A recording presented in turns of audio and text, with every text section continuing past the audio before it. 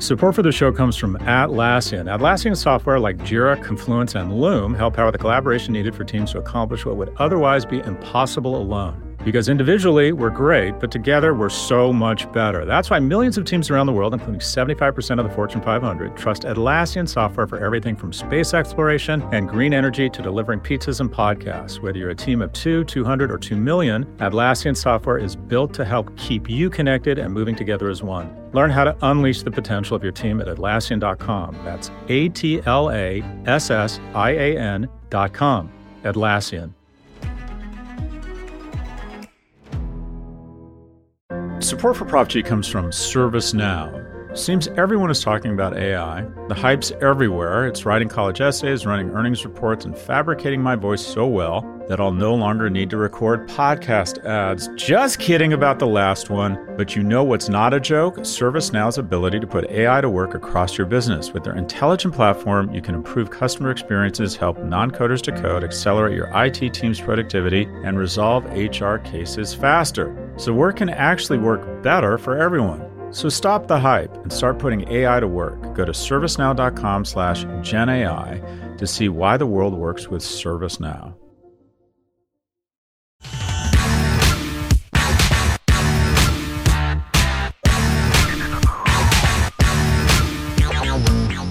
Welcome to the Prop G Pod's Office Hours. This is the part of the show where we answer your questions about business, big tech, entrepreneurship, and whatever else is on your mind. If you'd like to submit a question, please visit officehours.propgmedia.com. Again, that's officehours.propgmedia.com. First question. Hey, Scott. Michael here, coming to you from North Beach in San Francisco.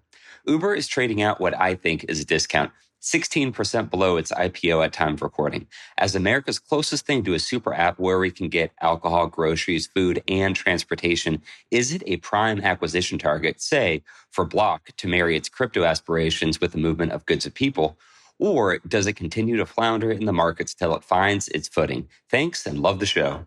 Thanks for the question, Michael. So I want to acknowledge up front, first off, I don't hear these questions before they're asked, so we're raw and authentic, but I don't know a ton about the market capitalization of Uber. As we sit here today, it's trading at about $34 a share, which is almost at its 52-week low, and it has a market cap of about $67 billion. Uber went public 3 years ago at $45 a share with a $120 billion valuation, so it's technically a broken IPO. Uber remains unprofitable, but it reported its first ever adjusted profit for the fourth quarter of 2021 when revenue grew 83% year over year to nearly $6 billion.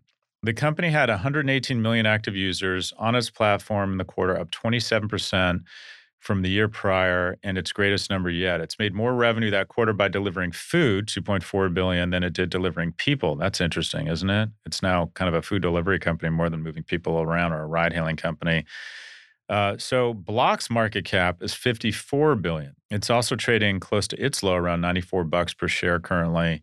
Its high, get this, $290. So that stock's off about 63%.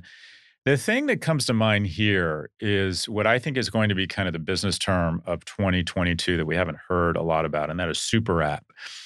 And that is in China and India, we have these companies in transportation, in social, and in payments that develop a unified operating system such that they can command more of your attention per day. And those companies, whether it's JioMart or Baba or Tencent, typically become some of the most valuable companies in that ecosystem. We don't have a super app in the US because Apple and Google are in the business of ensuring that no one develops super app status.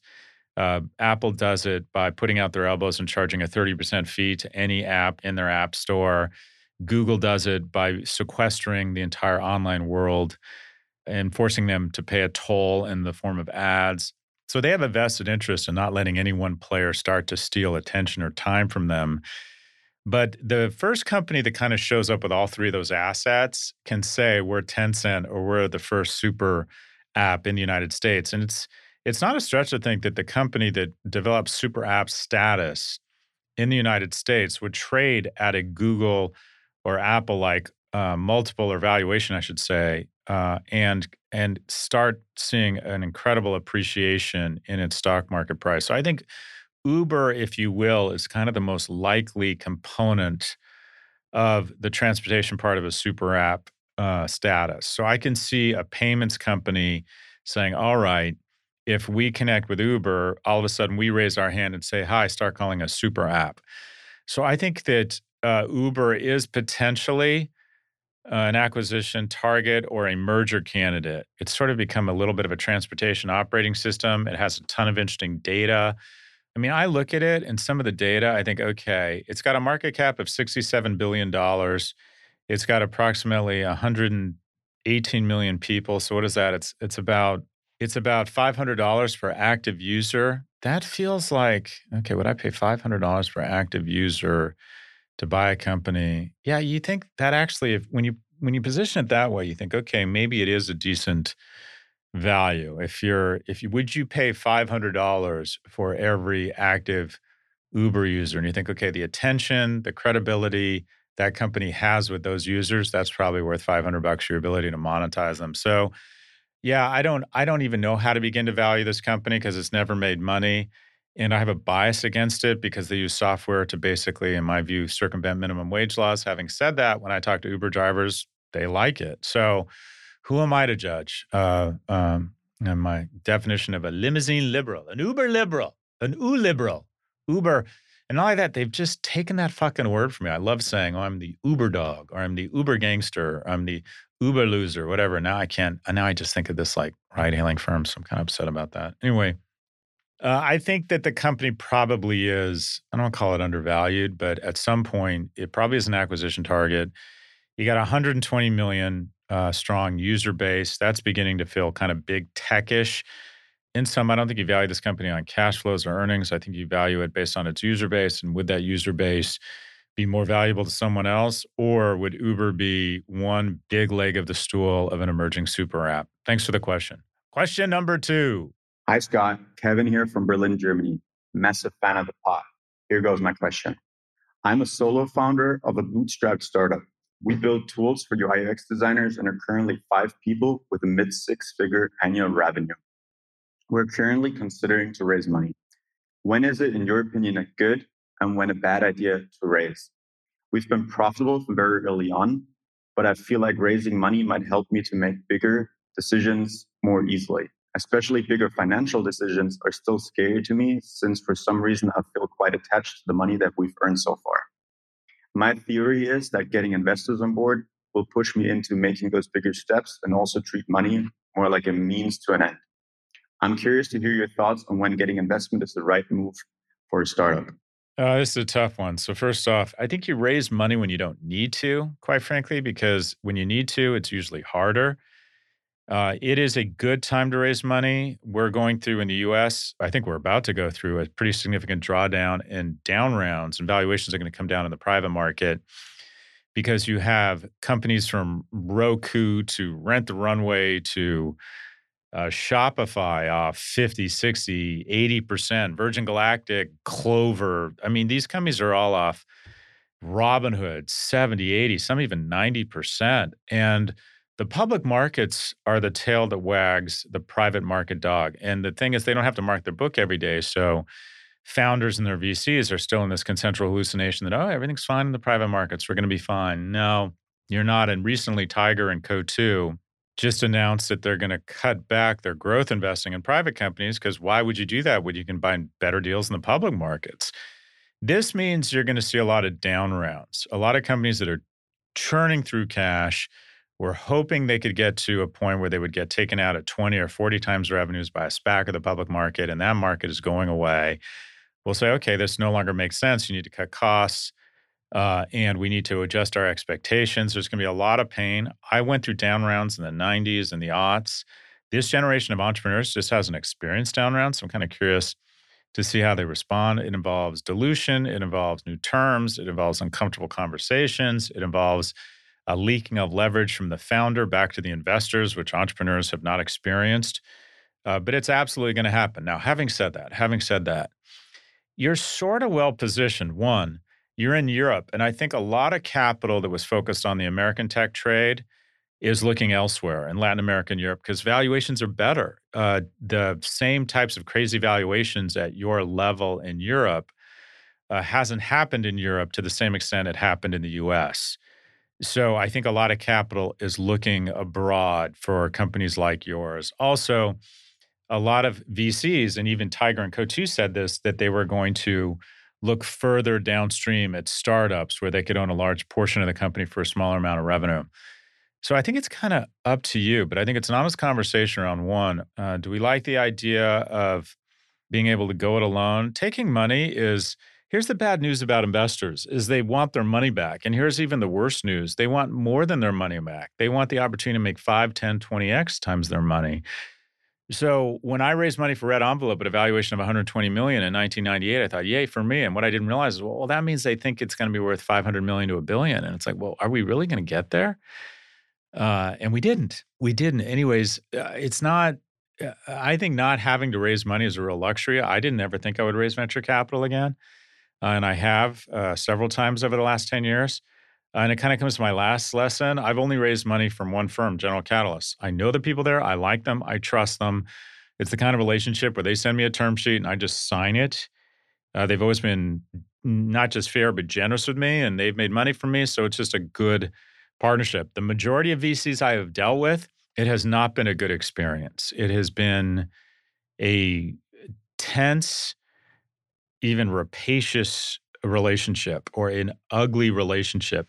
And some of that has been my fault. Some of that has been the environment. And some of that has been that I think most VCs are the smartest people you ever meet who don't know a fucking thing about your business. Generally speaking, I find, and this is very reductive, there are very few cohorts that are less pleasant, more self-absorbed, more convinced they're changing the world than venture capitalists. And I'm even going to be more regionally biased, specifically Bay Area venture capitalists. Anyways, I don't know if the same is true in Europe, but you're in the right place in Berlin. I think there's a lot of capital pouring in. The ability to raise money doesn't mean you necessarily should, but just an honest conversation with your partners around what kind of business is this, what are really the capital needs, and what it is, what's important to you. Anyways, thanks for the question, and best of luck. Farfennugen. Good to be you. Good to be you. Thanks for the question. We have one quick break before our final question. Stay with us.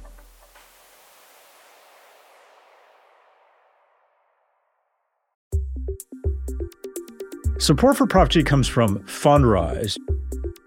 You know the adage, buy low, sell high. It's easy to say, hard to do. For example, high interest rates are crushing the real estate market right now. Demand is dropping and prices are falling, even for many of the best assets. It's no wonder the Fundrise flagship fund plans to go on a buying spree, expanding its billion-dollar real estate portfolio over the next few months. You can add the Fundrise flagship fund to your portfolio in just minutes and with as little as $10 by visiting fundrise.com/propg. Carefully consider the investment objectives, risks, charges, and expenses of the Fundrise flagship fund before investing. This and other information can be found in the fund's prospectus at fundrise.com/flagship. This is a paid advertisement.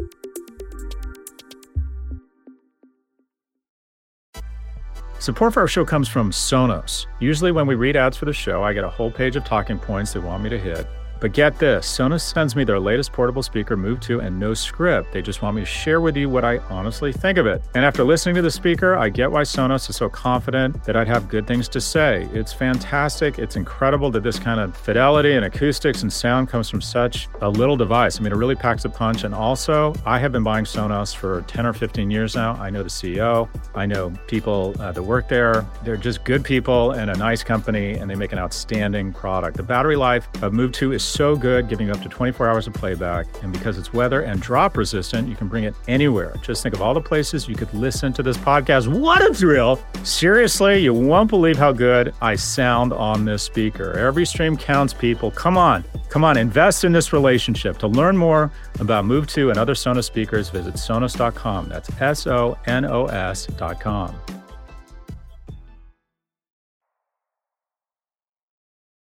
Welcome back. Question number 3. Hey, Scott, this is Jay from Minneapolis. I recently sold my company and now need to manage the proceeds from that, which I have no experience in. What are your thoughts on private wealth managers versus self-investing through research and diversification? Thank you. Well, that's a good problem, Jay from Minneapolis. So I'm going to say do as I say, not as I do here. My life changed dramatically in terms of my approach to money when my first kid came rolling out of his mother. And it just all of a sudden hit me very strong that this was no longer just about me and that I needed to start getting responsible and that if I had a big hit, great, but I was going to make sure that regardless I was financially secure. I've always made a good living, so I started saving more. And wealth is a function not of what you earn, but what you spend, or specifically how much you can save and your discipline around investing. And I also had the winds in my back, started really saving in the aughts. Tech boom comes along and financial security followed. It also helped that I was a white heterosexual male born in the 60s because I had access to free education and access to processing power and the tech boom and the great liberties we enjoy in America. So I don't want to, I want to ensure I recognize my privilege. But anyways, if you have money and you want to decide, all right, do I manage it or do I invest it? What I did was that I self-managed. At one point, I was a Series 7 licensed representative. I worked at Morgan Stanley. I feel as if I understand the markets. I get teased a lot on Twitter for my bad calls, which is mostly from a bunch of flying monkeys. I have been very fortunate with my investments. I've compounded at a good rate, which is dangerous because you start thinking you're good at it and you start taking stupid risks. But also a lot of it is I've had access to IPOs that other people don't have access to because sometimes I advise the CEOs. But anyways, I'm fascinated by the markets. I enjoy managing my own money. Having said that, once I hit a certain point, this is the third time I've been quote unquote economically secure, which is a more PG-13 way of saying rich. The first two times I was rich, I wasn't. I thought I was, but I wasn't. I wasn't diversified. I had a lot of assets in a company that wasn't public, that was supposed to be worth a lot of money, and then boom, overnight it wasn't. I don't want to go back. I do not want to go back at this age. I'm running out of time. So I diversify and I use financial wealth management. I use Goldman Sachs Family Office to now help me save me for myself. And that is diversify, manage my taxes, manage my retirement, my trust, all that stuff. These are really good problems. But I talk to them regularly and they kind of save me for myself. And that is, I try to never get in over my skis around diversification. I think once you get above 40, you don't want to have, unless it's your own company, you don't want to have more than 20% of your wealth in any one thing. That was always my mistake. I had no diversification. I always went really big into stuff, which is great, which works really well until it doesn't. And by the way, the wealthiest people in the world did the same thing. They had all of their assets in one thing, but that one thing worked out really well.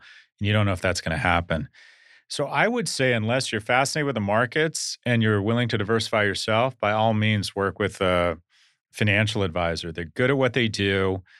I don't think they bring any real insight. They're not going to be able to get you into IPOs you aren't able to get into. All the IPOs I've gotten into have been a function of my relationship with the CEO. Goldman has no access to IPOs. They just don't. Or they give it to much bigger clients than me. But they're really smart people. They can help you manage your kind of total financial profile. I think it's really good to get outside advice, even if you decide to ignore it. Just logistically, you want to have your act together in terms of taxes and being able to start thinking about how you plan for retirement and set aside some money for your kids. And it forces you to think through your cash flow and your needs.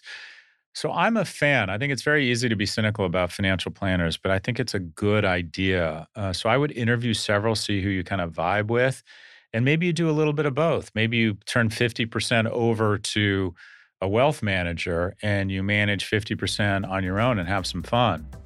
Jay, thank you for the questions and congratulations on what sounds like a liquidity event. You're obviously very fortunate, and I hope you take pause to recognize how fortunate you are. Good problems, good problems.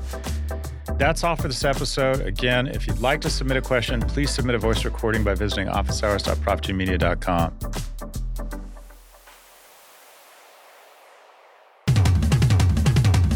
Our producers are Caroline Chagrin and Drew Burrows. Claire Miller is our assistant producer. If you like what you heard, please follow, download, and subscribe. Thank you for listening to the Prop G Pod from the Vox Media Podcast Network. We will catch you on Thursday.